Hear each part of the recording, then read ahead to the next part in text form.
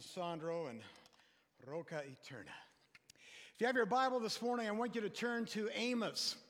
Amos, I'm going to begin a new series called Let Justice Roll. Let Justice Roll. This is an Old Testament book. For many of you, maybe you've never heard of Amos, completely unknown, or you just think he's a famous guy that makes cookies, or something. But long before Amos the cookie maker, there was the Amos who was a prophet of God. And God used Amos in a mighty way to speak to both the people of the land or the culture and the people of Israel. In both cases, whether he is speaking to the world around them or whether he is speaking to the church or Israel, his message was kind of one of doom and gloom. It was repent, turn from your sin. But then he said, as you turn from your sin, pursue God, follow his commandments, and then you'll enjoy all the blessings that God has for you. Now, we've been going through the Bible this year. It's called The Journey. Many of you have read with us. And we believe that all Scripture is inspired of God. That's what the Bible says in 2 Timothy, right? It's inspired of God for teaching, for reproof, for correction, and for training in righteousness. That the men and women of God, that's you and I, that we might be competent, that we might be equipped for every good work.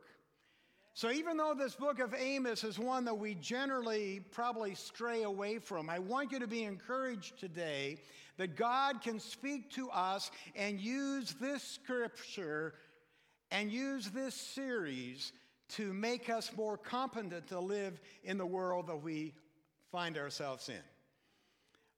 It's good for us to look at some obscure portions of Scripture. It's been a stretch for me. This is an uncomfortable book for me to be wading through, but I'm excited about it. See, Amos lived in the same time frame as Isaiah. We're familiar with Isaiah, Micah, Jonah. Some were prophets to the northern kingdom of Israel. Some were prophets to the southern kingdom. You see, Israel was split during this time.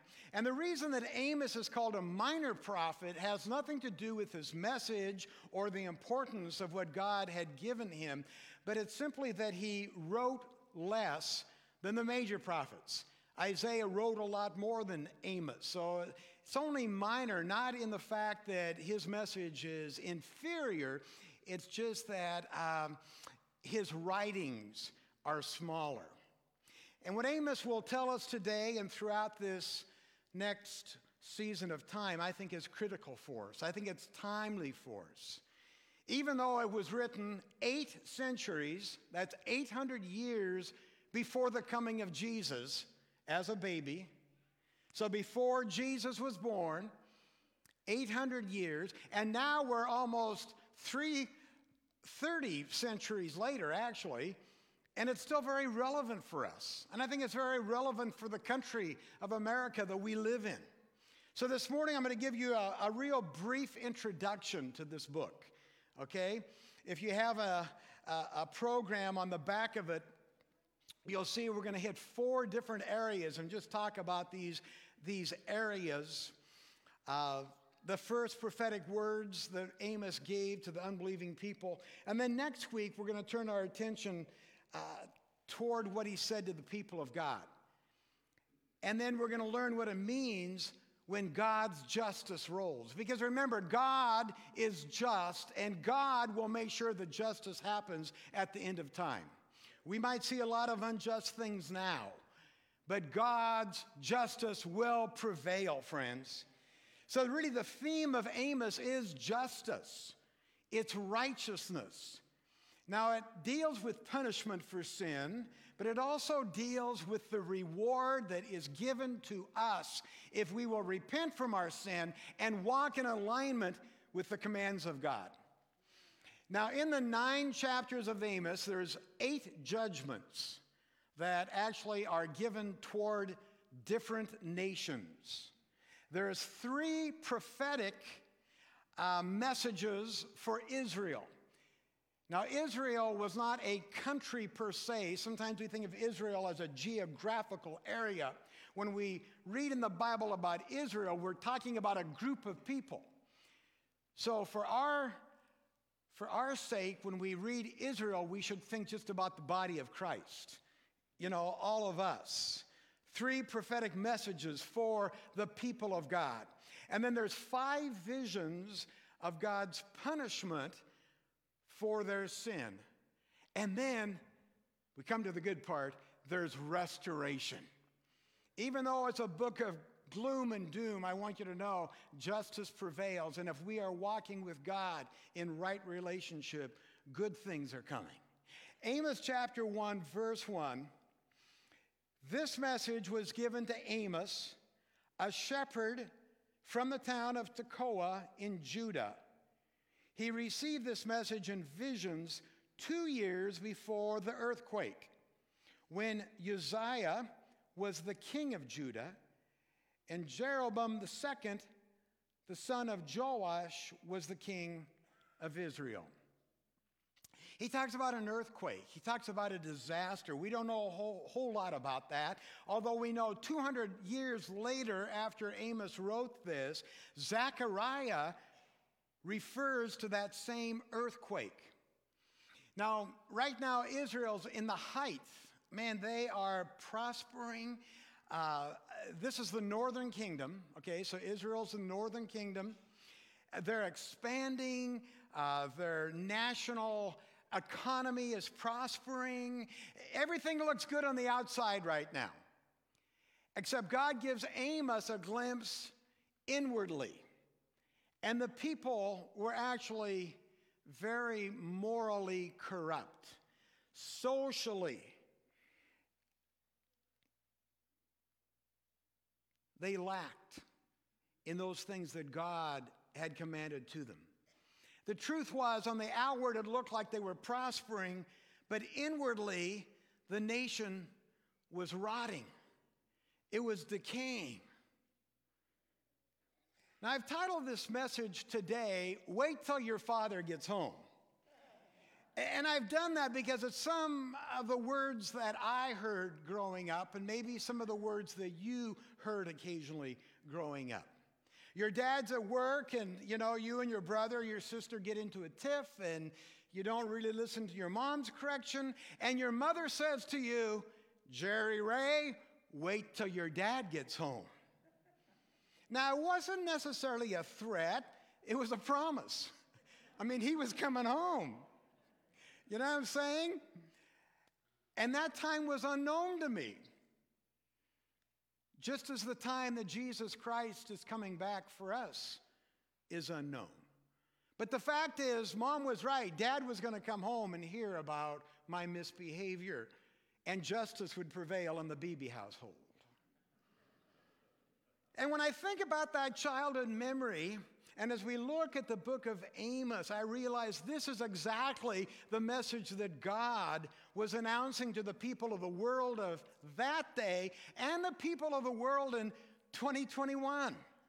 Or you might think you can get by with corruption, immorality, all the things that are out of alignment with my word. But you wait, because there is a day of reckoning that is coming. That's what Amos was telling the people. Hey, if you don't turn from your evil ways, if you don't change course, God's coming. Your heavenly Father is sending Jesus, and you're not going to enjoy the message that he brings to you. See, at times, Amos can seem like it's an ugly book and not a whole lot of fun. But think of it this way. When my mom said to me, Jerry, you wait till your dad gets home, it gave me an opportunity to correct my ways. If it was 1 o'clock, I knew that Dad would probably be driving in about 3 or 3:30. He would sharpen his chains on his chainsaws, and he would do some maintenance. Then he would come in and take a bath after being out in the woods falling timber all day. But around 4 o'clock, he would be ready to deal with the issue that Mom would bring to his attention. And I want you to know friends, there was an opportunity there that I could adjust my behavior.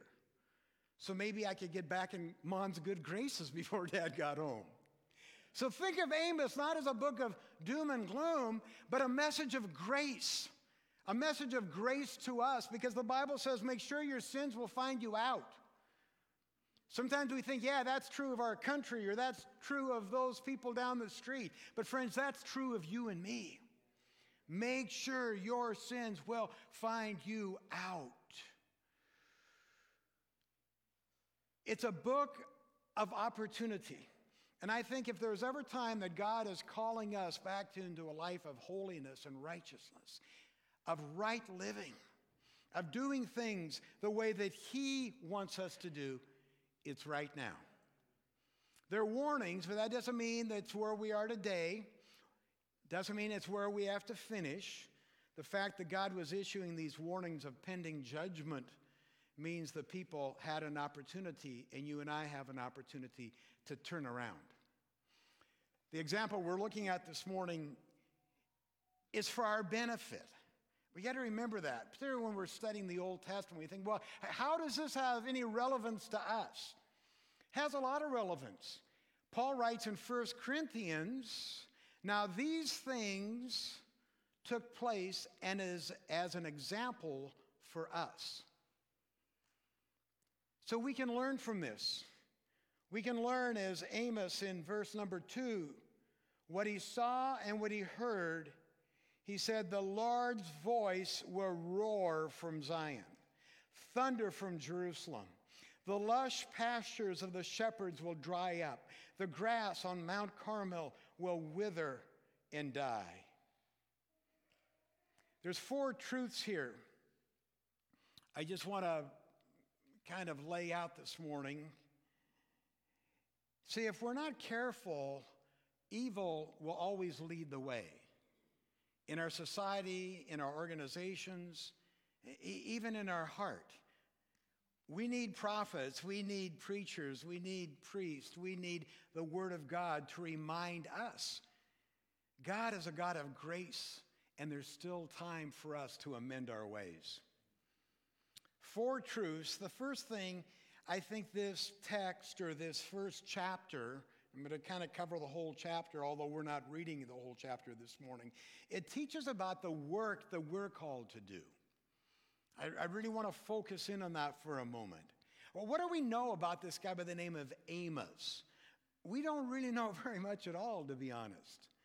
We know that he was a shepherd. He lived in this place called Tekoa. We just read that. Tekoa is about 20 miles south of Jerusalem, a very country kind of town, even to this day. And 20 miles doesn't seem very far, but back then, it represented quite a journey. We're told that he was a shepherd, right? Now remember, shepherds, that's not a regal position in any way. Being a shepherd was a lonely job, a dirty job. It was not prestigious. We know that to be true. In fact, in the Jewish Talmud, which, told the traditions and the culture of those days, it states that shepherds were not to be brought into the courtroom because their word was not worthy enough to be a witness. Now think about that. There was so much bias against the lowly shepherds, they couldn't even testify in a Jewish courtroom. If you were a father, you probably wouldn't in your social settings say, oh, let me tell you about my son Amos, he's a shepherd. No, you wouldn't, because that job was pretty low on the social status. But Amos seemed to be okay with it. If you'll turn for a moment to chapter 7, you'll see Amos himself is not ashamed of where God put him. He was okay with his vocation. He didn't have to put it in his writings. Amos chapter 7, verse 14. But Amos replied, I'm not a professional prophet. I was never trained to be one.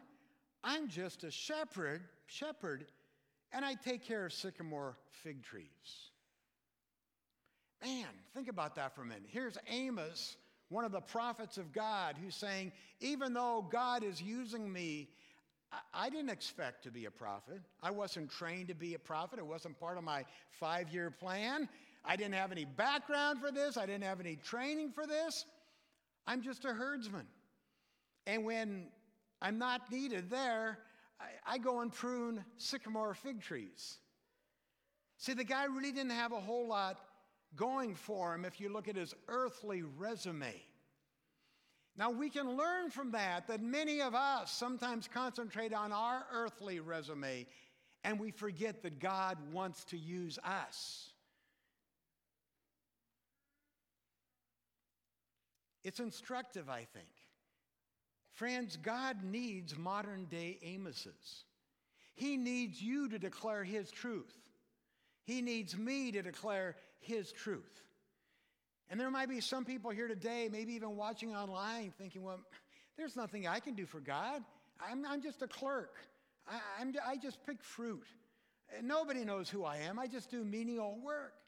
Be encouraged, friends. God is looking for people who are simply available. Just like he chose Amos, he is choosing all of us today to shine forth his glorious light. In this dark, pessimistic world, you and I should be shining the love and the hope of Jesus Christ. We're called to do that. Look at Amos.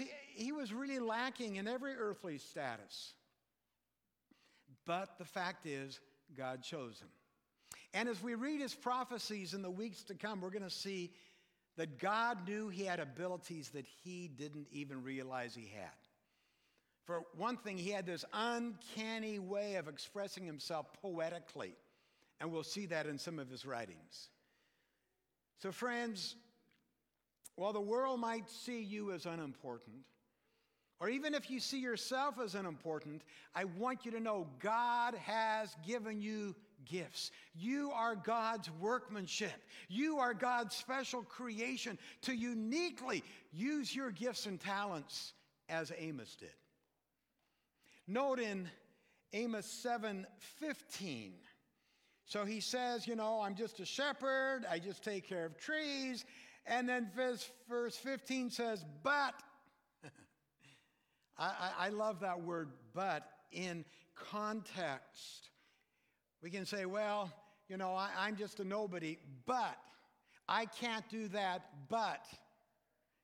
You see, when God's involved, it changes the whole scenario. Amos says, I'm just a shepherd, I just take care of sycamore trees, but the Lord called me away from my flock and told me, go and prophesy to my people in Israel. God wants to take all of us in whatever task, whatever obscure place we might live in and serve in. And friends, he wants to use you and me just like he used Amos in these last days. I mean, I'm still awestruck. Many of you know my testimony. I started kindergarten without really being able to speak. I had speech therapy up to 8th grade, and then when I enrolled at Oral Roberts University, they put me back into a speech program. People couldn't hear me. They couldn't understand me. And I am amazed that even though I had this terrible speech impediment as a kid that really hindered me in many ways, he's allowed me to pastor this great church in Wenatchee for all these years. You see, I could say, I was just a little boy from a country logging town in a wet place of Washington. And I couldn't even talk.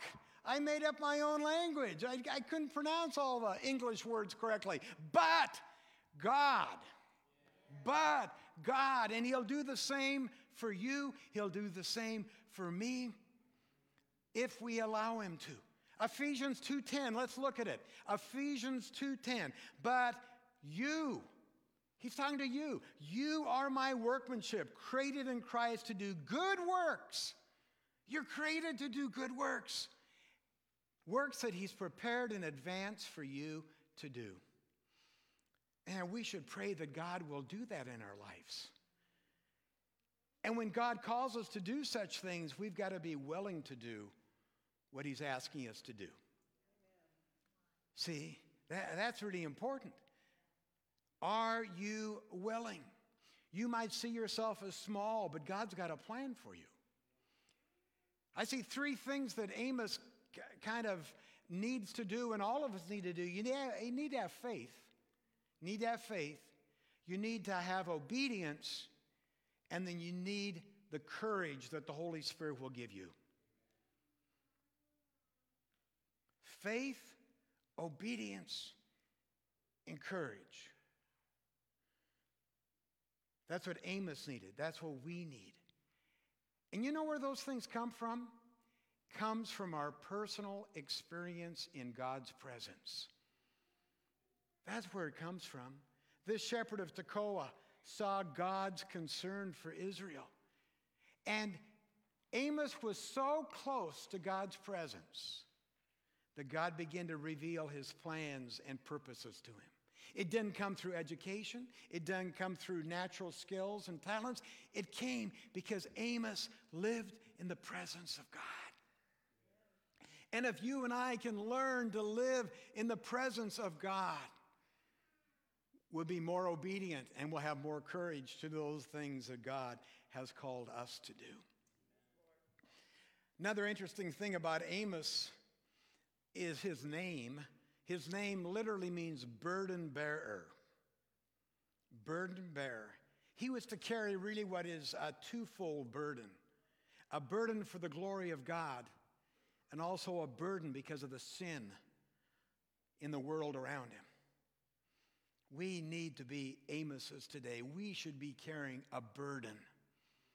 We need to be people of God's presence. And that presence should impact us in everything we do. When we're talking, we have to realize we're speaking in the presence of God. We act in the presence of God. Our responses to people, whether they treat us good or bad, happens in the presence of God. That's a burden we're to carry. And we should also be carrying the burden of the sins. Our sins, sins of those around us, sins of our country. We need to have a burden for souls. A burden that those neighbors and those friends that we have that don't know the Lord have a burden that they come to know Jesus. We need to be burden bearers like Amos was. The next thing we see is the world that Amos lived in and the world that we live in. So the first thing is work. What work are we called to do? The second thing is the world. And as we look at the time of Amos, we can see that not really much has changed, to be honest. We're told in verse 2 that Amos lived in Israel in the days of Uzziah. Uzziah ruled after the three greatest kings that Israel ever had, the monarchs. Remember, there was Saul, and then David, and then Solomon. They ruled over the combined kingdom. And after their rules, there was a civil war, and it caused Israel to be divided. Now, during that time, 10 of the tribes became the nation of Israel. That was the northern geographical area. So the northern kingdom, 10 tribes called Israel. There was 2 tribes that remained in the south. They became known as the nation of Judah. Yet they still had shared history, shared land, somewhat kind of like our Civil War back in the 1800s. 2 factions, we know that. We've studied U.S. history. There's the Union and there's the Confederacy. There's a point in our country we had 2 presidents.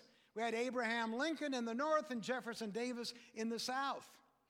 And it divided our country back in that day to the point that they had their own military force, they had their own currency. Now think about that. That's kind of what had happened in Israel. What happened in our own country.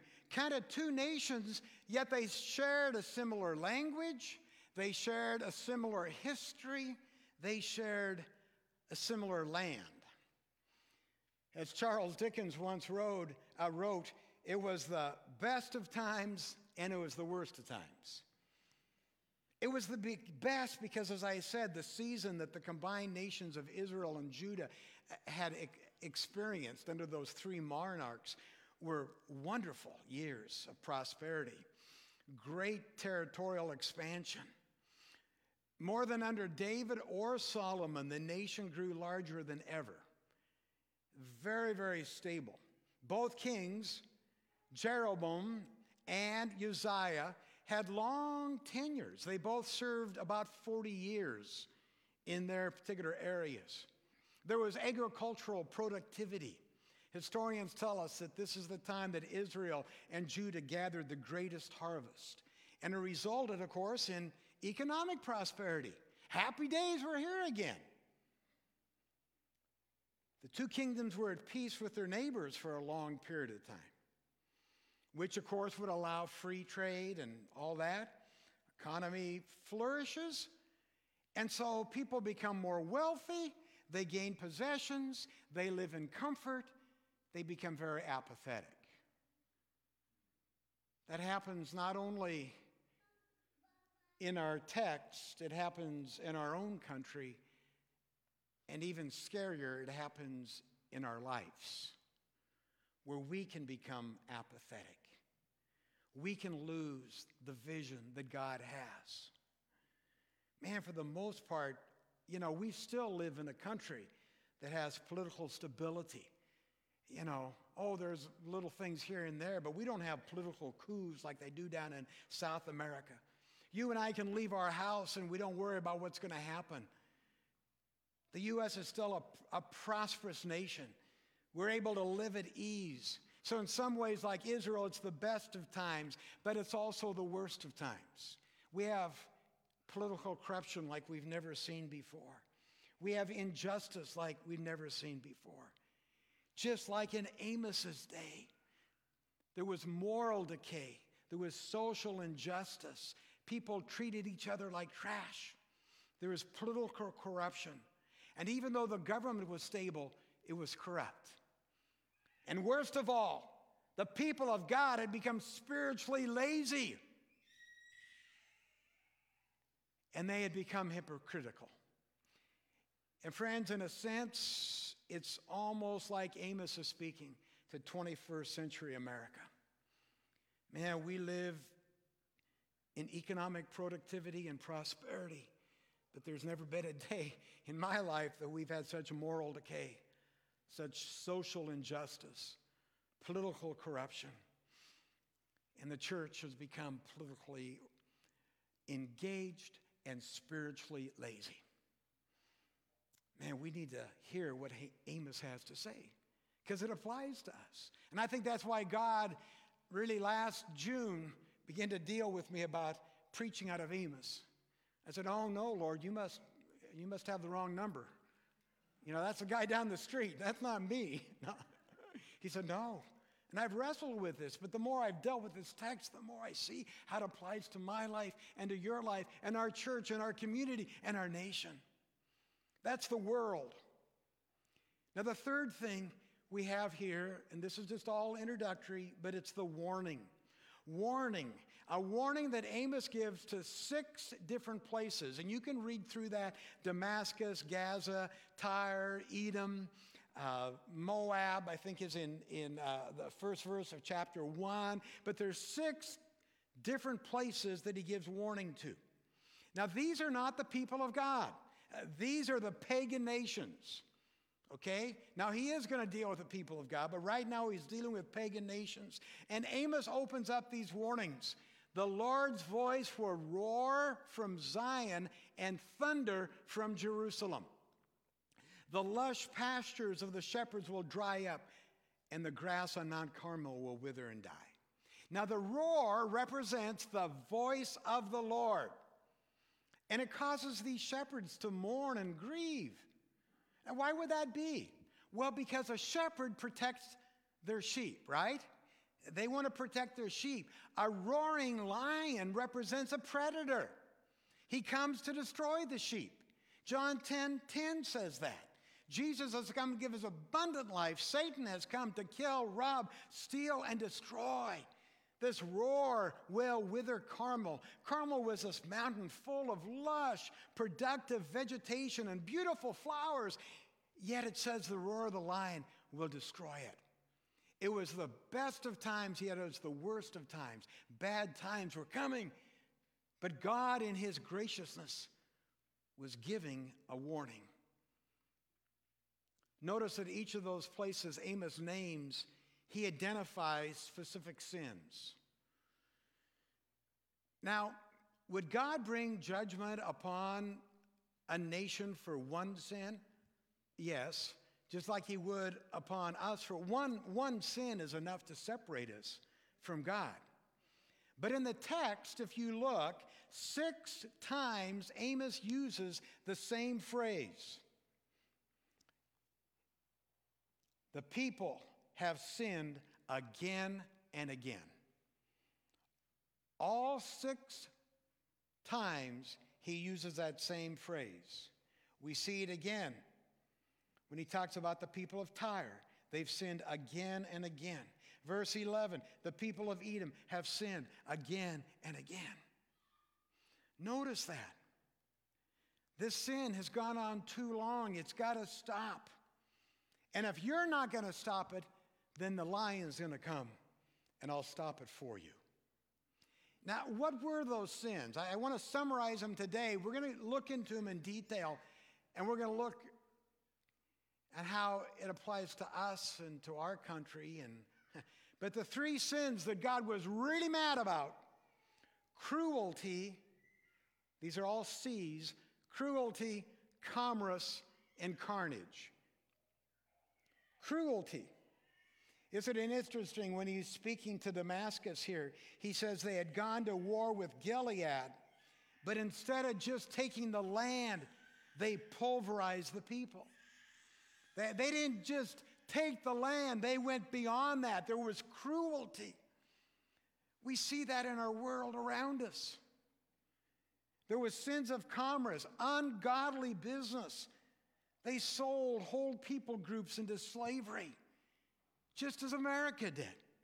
They tore families apart. They sold individuals who bore the image of God like livestock. And we see it today, the commerce, the illegal transportation of humans. The sin of carnage says they desecrated things that were to be mine. In graphic terms, he said, you went after the unborn and you went after the dead.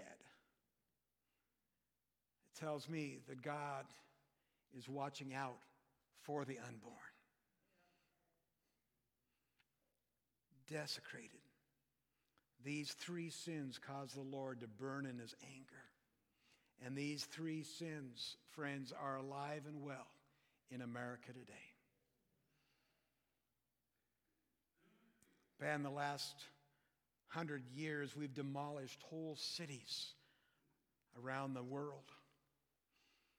And we joke about it, and we call it, it's just shock and awe. That's the military term. Shock and awe. You kidding me? In God's eyes, it's cruelty of epic proportions.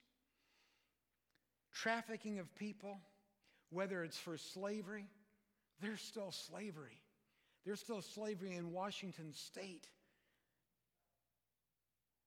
People who have been smuggled into our country who are not paid for their labors, who are working in our fields. We all know there's human sexual trafficking. There is trafficking alive and well more than ever before. We can pretend it's not there, but friends, it's there. And God's going to judge us for it. What about the unborn? God help us. Notice what God's judgment is. It's fire. Every one of these judgments here is fire, and there's a reason for that. Fire purifies. That's why we want the Holy Spirit to send us fire upon us. We want to be purified. Fire purifies by destroying sin. The same fire each of these places would experience is the fire that all those who rebel against God will one day experience. Because God is a God of love and He's a God of grace, but He also is a God of justice, which means He's a God of judgment.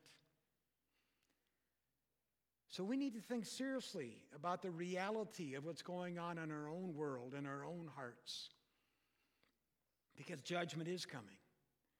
And that's a burden you and I should be carrying as we deal with our next door neighbors and our co-workers.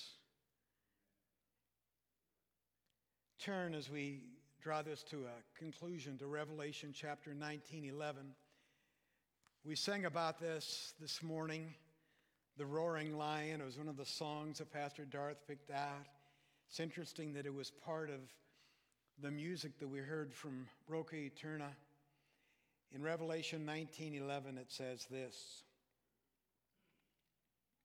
Then I saw heaven opened, and a white horse was standing there, and the rider was named Faithful and True, for he judges fairly and wages a righteous war. Justice is coming. Just wait till your dad gets home. We need to be Amos bearers, friends. Your name might not be Amos. You might have a menial task like a shepherd, but God wants to use you. He's created good works for you to do.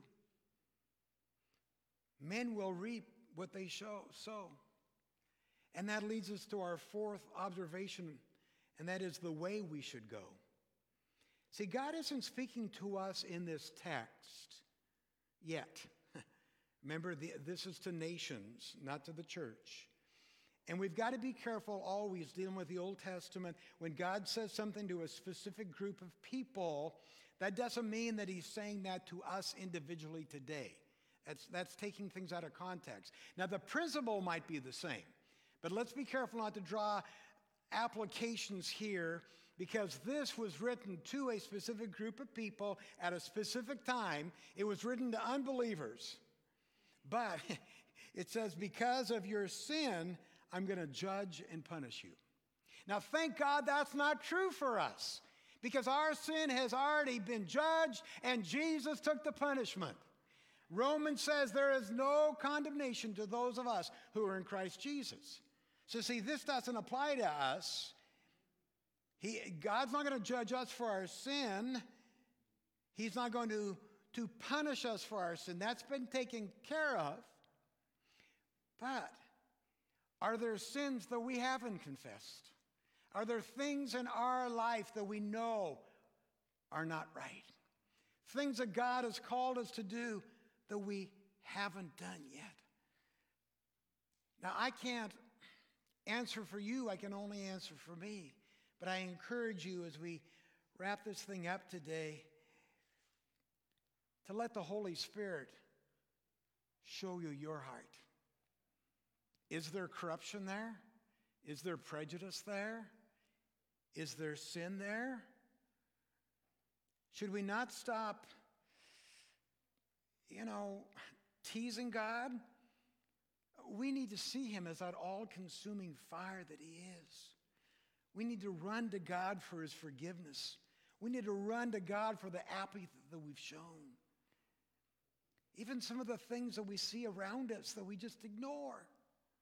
Friends, the roaring lion should cause us to change. The lion's coming. And he's going to do one of two things. He is going to protect you or he'll destroy you.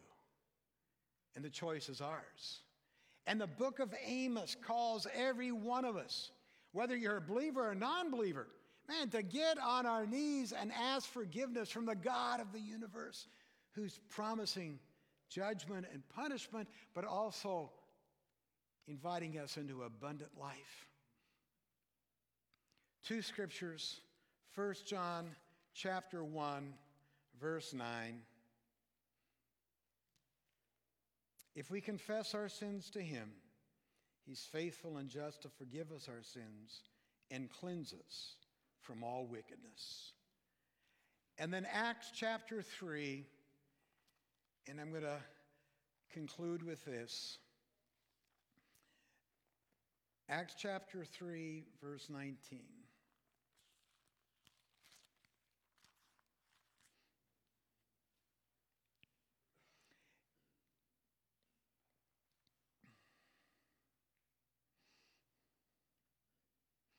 Now repent of your sins and turn to God, so that your sins may be wiped out.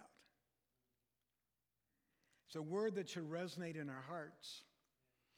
It's a word that should motivate us to live differently. It's a word that should cause us to be like Amos and say, you know, I might only be this, but God has called me to stand for righteousness. God has called me to speak truth in a world and a country that you just create your own truth. Isn't it crazy? People are just living in their own sense of truth. We need to walk in God's truth. We need to be burden bearers. We need to be warning our society, but it all starts here.